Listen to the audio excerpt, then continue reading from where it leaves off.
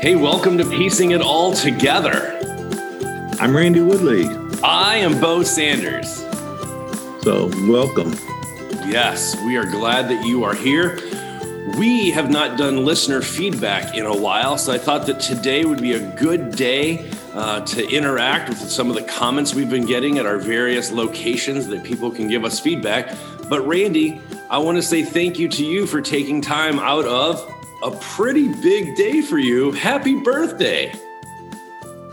Thank you. I went to bed a young man last night and I woke up a senior citizen. You were telling me it's one of the monumental birthdays, like 21. It's one of the big ones. We celebrate the number. Yeah, 65 is sort of the senior status, right? That's where you get all the discounts and people start thinking of you as a senior citizen, I guess. And now I just got to think of myself in that way. That's going to take some training. But, it's interesting. And especially, because you were rock and roll in your youth, and you probably, viewed people of a certain age a certain way, I would guess. I don't know, though. Oh, yeah. Yeah, I didn't give a lot of thought, like most young people, as to, what it's going to be like when you're in your 60s and 70s. And I was, there's a phrase, and, I know that you probably know it. Most millennials and Gen Zs know it. They say, "Okay, boomer." Right? Yes. Okay, boomer. I'm familiar with the okay boomer. Yeah, you gave us this messed up world, but and while it's true, I'm on the younger end of the boomers, but I remember all that really well. We did give the world some stuff, right? Some good stuff, along with all the rest of the bad stuff. And I liken the boomer generation to the millennials right now, because as I've taught different ages throughout the years, I see in the millennial generation right now a lot of really positive stuff, a lot of great stuff. They don't need to brush up on their sarcasm. That's one of the things that, they could be a little more positive, a little more complimentary, but there's definitely a place for sarcasm and humor. But I see a generation like my generation who said, we don't want the paradigm that's been handed to us anymore. We don't want to just change a few things. We want to change the whole paradigm. And that's exciting. That's exciting because we had that among the boomers, the whole, hippie movement and, the environmental movement really, you can trace early pioneers of a lot of these things back to the 30s and the 40s and the 50s, the beatniks and, other things like that. But basically, when you talk about mass movements, the whole hippie movement, the Jesus People movement changed religion, forever. The women's movement, definitely a lot of strikes forward there. Civil rights, Earth Day, rock and roll. Yeah. I mean, what a gift, to society. I didn't really like what the, Gen Xers did with it during the disco days. That was not really appropriate, but I can appreciate a little bit of that. We went from long hair to big hair, right? Flock of seagulls, and and remember the mullet. Wait a minute, do I still have a mullet? Let me a little bit. Business up front, party in the back. Yeah. So, there's Motown. What an incredible gift, right? Motown. So there's there's a lot of things that that my generation have contributed. But we also, it was basically rock and roll, free sex, and drugs, right? That's what the boomers are known for, really. But there's a lot more than that. And now they're starting to find out some of the drugs, so they were all medicines. They were just being abused. So, you can use what we call drugs like peyote, psilocybin mushrooms, which are now, becoming legal in Oregon, marijuana, et cetera. Those are all medicines when used in the right way. Those are all gifts from God to help people through various things. And so, yeah, even that kind of stuff, it's the abuse, right, that always is the culprit. And so, like I would call the abuse of rock and roll screamo.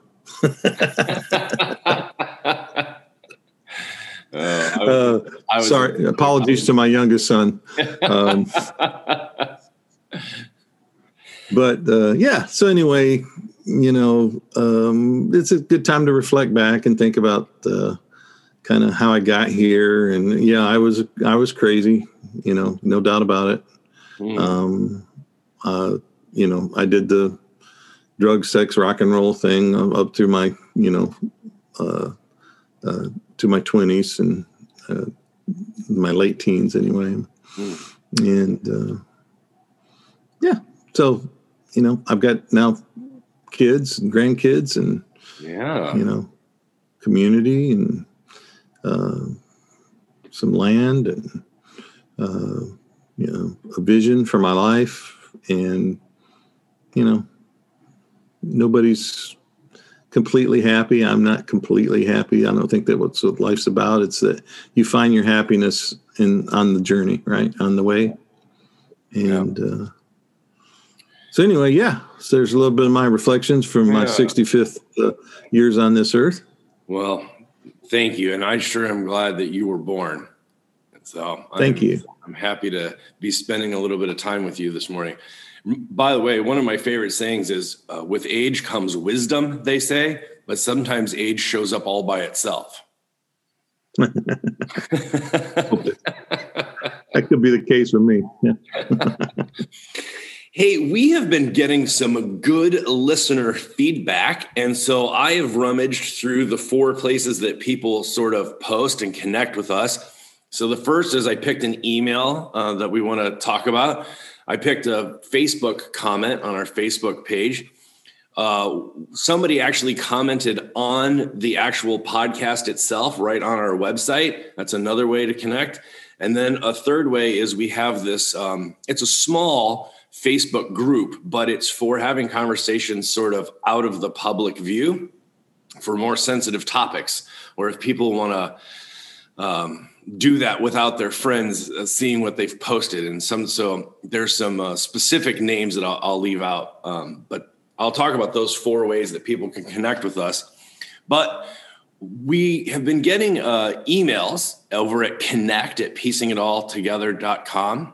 And Rachel, I've been corresponding a little bit with her, and I wanted to ask you, Randy, I thought this would be a good thing to reflect on today, is what do you do when you're not entirely aligned with the organization that you're a part of, or that you were raised in, or that you work for? Do you have any insight in your reflecting on the various groups that you've been a part of, institutions, teaching organizations? What do you do when you're not exactly aligned with the group that you're a part of at the current moment? Do you leave and find a group that you resonate with, or do you become a change agent? You got thoughts on this? Yeah, so I teach a class on transformation in systems and culture. Yeah. And I think it all boils down to sort of, you get three options, right? You either stay in and become an influencer, or you go out and become an influencer from the outside, because Those are two of the three. The change doesn't just happen from the inside or from the outside. It really happens from both. Oh. And that's the broad spectrum. So it's pressure from the outside and pressure from the inside.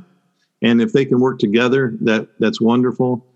Sometimes they work together, sometimes they don't, and change still occurs. But it's sort of got to be both.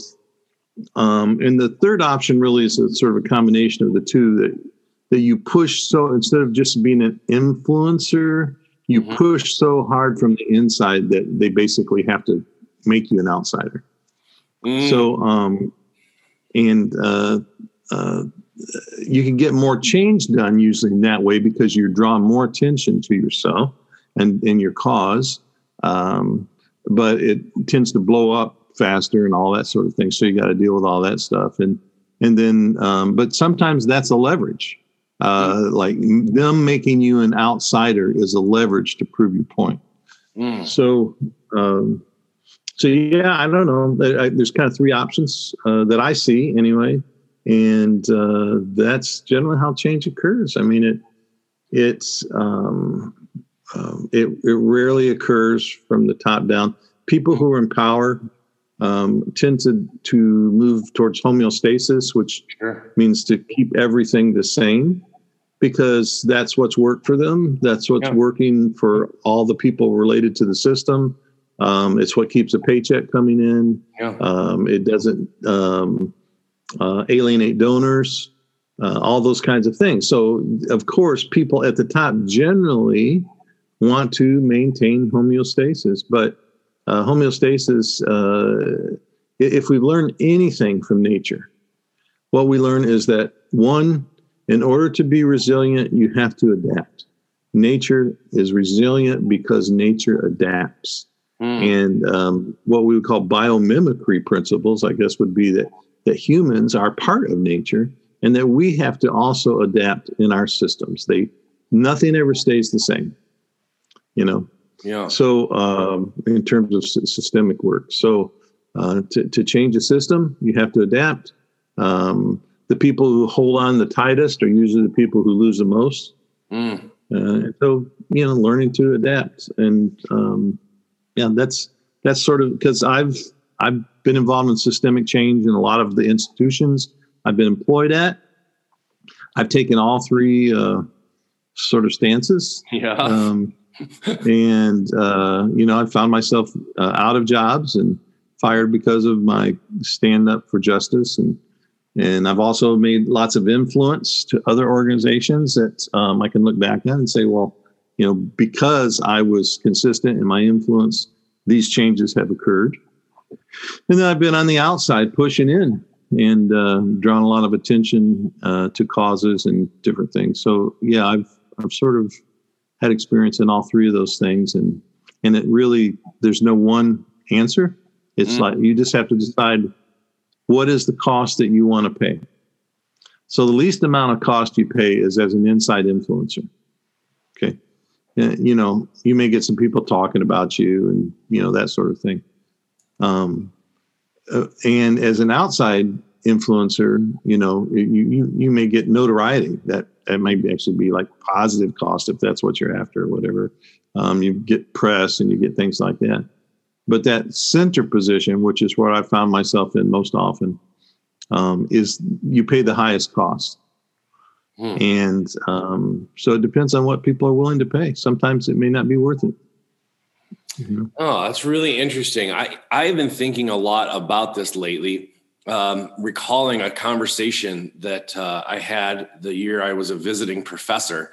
A senior academic pulled me aside and gave me some really interesting advice saying, you don't want to be working against the organization from the inside, that's just a bad place to be. Because, for instance, when you come up for something like, review, if you have a annual job performance review, or if you're part of a tenured program or something like that, it's going to work against you anyway. So you want to find an organization, if you can, that you're not working against it from the inside, because it'll backfire. And I don't know if that's good advice or not, but I certainly took it to heart. And I know that this person has been a person who has lived what they preach and has actually been a person of influence and has actually, overcome some, had to go through a heresy trial and stood his ground. And, that has been something that he lives, that it's not a theory. But I always think about if was good advice or not. Yeah, and it also depends on who you are. I mean, if you're white, you get a lot more room. And so, you can have, you get the privilege of having more flexibility and more chances and all those kinds of things. So, do you think that's still true? One of the things I've been wondering about is, especially with, say, institutions like whether it's a denomination or a school or a business, that because diversity is an emphasis and a priority right now, that people of color or women of color seem to be able to, because they're desired, you need them and you don't want to alienate them as a leadership, that they seem to be able to have some unique ability to speak to issues. So it's still a case of we'll allow you to say these things. Okay. In this, because white folks aren't used to hearing from people of color, challenge them and those kinds of things. It seems very novel right now, right? Interesting. But if you look at still who's holding all the power, you look at your denominations, who's in charge. Look at your you mentioned colleges and universities. Only 11% are people of color, and 6% of those are Asian. 4% of those are Black. The rest are Latina, and then there's a small percentage, like whatever percent is Native American. So, and then if you looked at administrators, it would head administrators, top administrators. There's probably not even, I'm just guessing, right? But I'm guessing there's not even 1% throughout. So it's still who are making. People are saying things. People of color are saying stuff, and there's this sort of like hesitancy to be rude and say we don't want to stop them from saying this, but we need to control it, right? And so there are various ways that these things are controlled, and that's so it's still a thing of like we're being handled. Right? We're not equal at the table. Okay. And I've heard, even my colleagues, I heard a colleague one time say, I don't even tell white people to go on to get a PhD and teach because there's not going to be any positions. Well, that's the craziest thing I ever heard. If you just look at the statistics, we like to dream that these things are actually happening, but in reality, things are still much the same as they were. We're just beginning to see a little bit of crack in the dike. Interesting.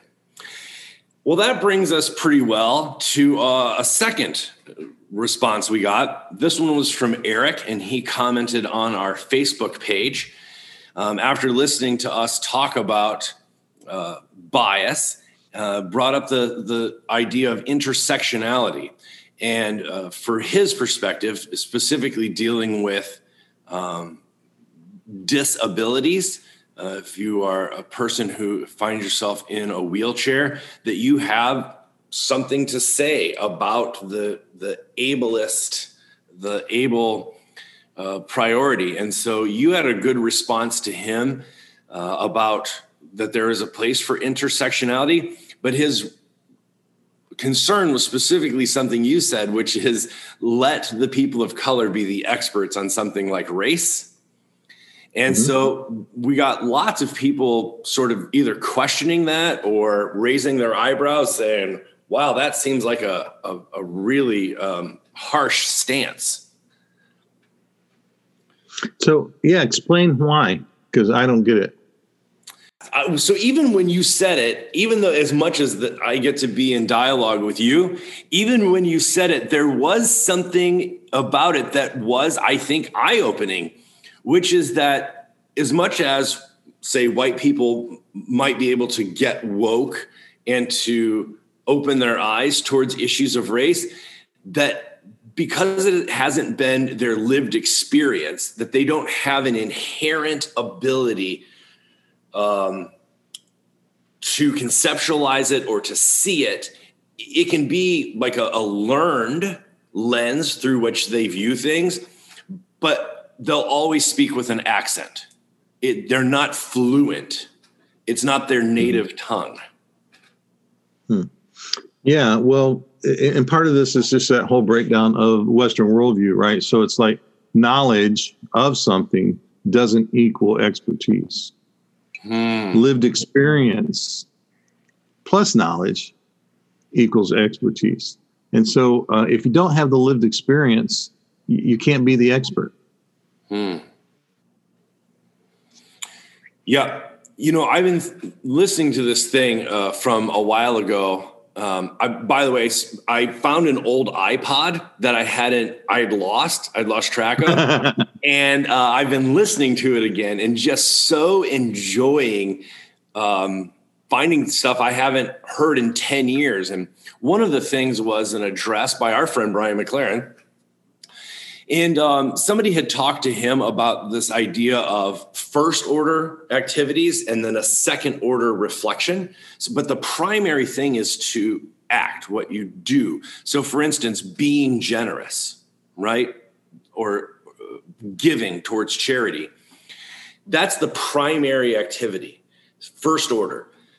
But the second order, later, reflection on that is, say, a theory of the economy or analyzing the disparity in our economics. You can have a theory about it, but the activity has to be primary. And that was just one of his examples. And I've really been thinking about, like, for instance, prayer. Prayer is a primary activity for people of faith. Understanding prayer or having a theory about how it works or why it works or something, that's secondary. You don't have to understand something in order to participate in it, right? And for it to be effective in your life. And that's just something I've been really thinking about, but specifically about this issue of race and awareness of racial issues. If you are coming to that through a theory-based entrance, let's say, your entry point is through knowledge, that's not the same as lived experience. Because one is primary and the other is a secondary reflection. Okay. Just something I've been thinking about. Yeah. So, I got,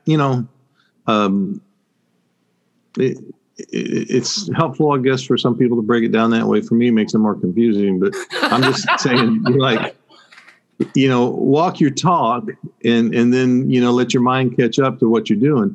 It's like when I was studying for my MDiv at what was then called Eastern Baptist Theological Seminary, now Palmer Seminary. I learned a lot of stuff, right? And I remember thinking, I got to be able to use this stuff. I got to be, I need somewhere to use this stuff. And so they teach you theory and all these things, and then they give you some opportunities to do practical stuff. But unfortunately, not as much at the same time. But so I remember learning, and we were just talking about systems, so I'm going to use that as an example. I had a class called System Dynamics in Congregational Life, right? So it was using systems theory to look at your congregation and systems psychological assessment to look at your congregation and understand it as a system, right? So I took notes on all that and everything, and then I became a pastor later, right? So I remember my second year as a pastor, I was like, wow, why didn't anybody ever teach me some of the stuff I needed to know now, right? Mm-hmm. And then later on, I went through some old notebooks, and I'm like, oh, they did teach me. It's just that I didn't have an outlet for it. It was all knowledge. It was all head knowledge, right? And so without the opportunity to exercise the things that I'm learning, it was irrelevant. It didn't translate into reality.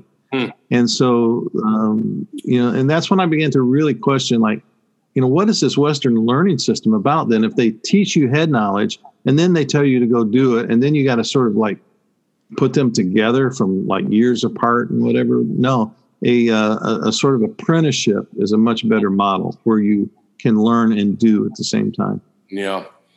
This is too elaborate for today, but I'll just mention that, in my field of practical theology, the fact that has to be a field at all is interesting. But, the term praxis gets thrown around a lot, that it's reflective practice. But, it really is quite a cycle, because if you start with theory, then you practice it, and then you reflect on it, that's a very different exercise than that if you begin with the practice and then reflect on it and then theorize about it. I mean, depending on how you sequence that learning cycle can be very, very different things. Yeah. So I learned by the second way that you mentioned. That's how I learn best. I learn by doing and then thinking about what I'm doing and how it relates to the bigger picture of things. Well, the reason that Eric brought this up, I'll just mention this, is he had a good point, which is if you are a person who is disabled or differently abled, you have experienced some kind of discrimination. But that doesn't translate one-to-one, apples to apples, to then for you to understand, say, discrimination in areas of race. And you were saying that there's an intersectionality that can inform that, but that they're not the same thing. And so one doesn't automatically translate to the other. Right. Yeah. And, as I get older, I come to realize that we're all only able-bodied for so long. I mean, if you get through life being able-bodied your whole life, you are extremely fortunate. Yeah. But, as we get older, more things happen. If we're not born disabled, or if we're not have an accident that makes us disabled, eventually you're going to be somewhat disabled, right? Mm-hmm. So it behooves us to understand from people who are disabled. And by the way, this is National Disability Month, July. Didn't know if you knew that. I didn't. So I'm glad we're talking about this now. And to listen and to hear what they have to say, because we tend to create these categories of the other, and then when we do that, it makes people less of persons. Mm-hmm. And so we need to understand the personhood of people who go through things differently than what we do. Yeah. My wife lives with chronic illness, and it has been an education in itself being a partner with her. And I just am horrified at how blind I am to so many things that without her experience and her walking me through and explaining some things to me, that I just wouldn't know or understand. So, right. Hey, a third listener comment that I wanted to touch on. Amy actually commented on one of our the podcast posts. You can just comment in the show notes below. She brought up the idea of implicit bias and asked a really straightforward question, which is it wrong to have biases? Like if you prefer pizza over Chinese food, that's right. You have a bias. Is it inherently wrong to be biased? What would you say to that? I would say it's inherently human to be biased. Yeah. But if we're not willing to examine our biases, then it is wrong.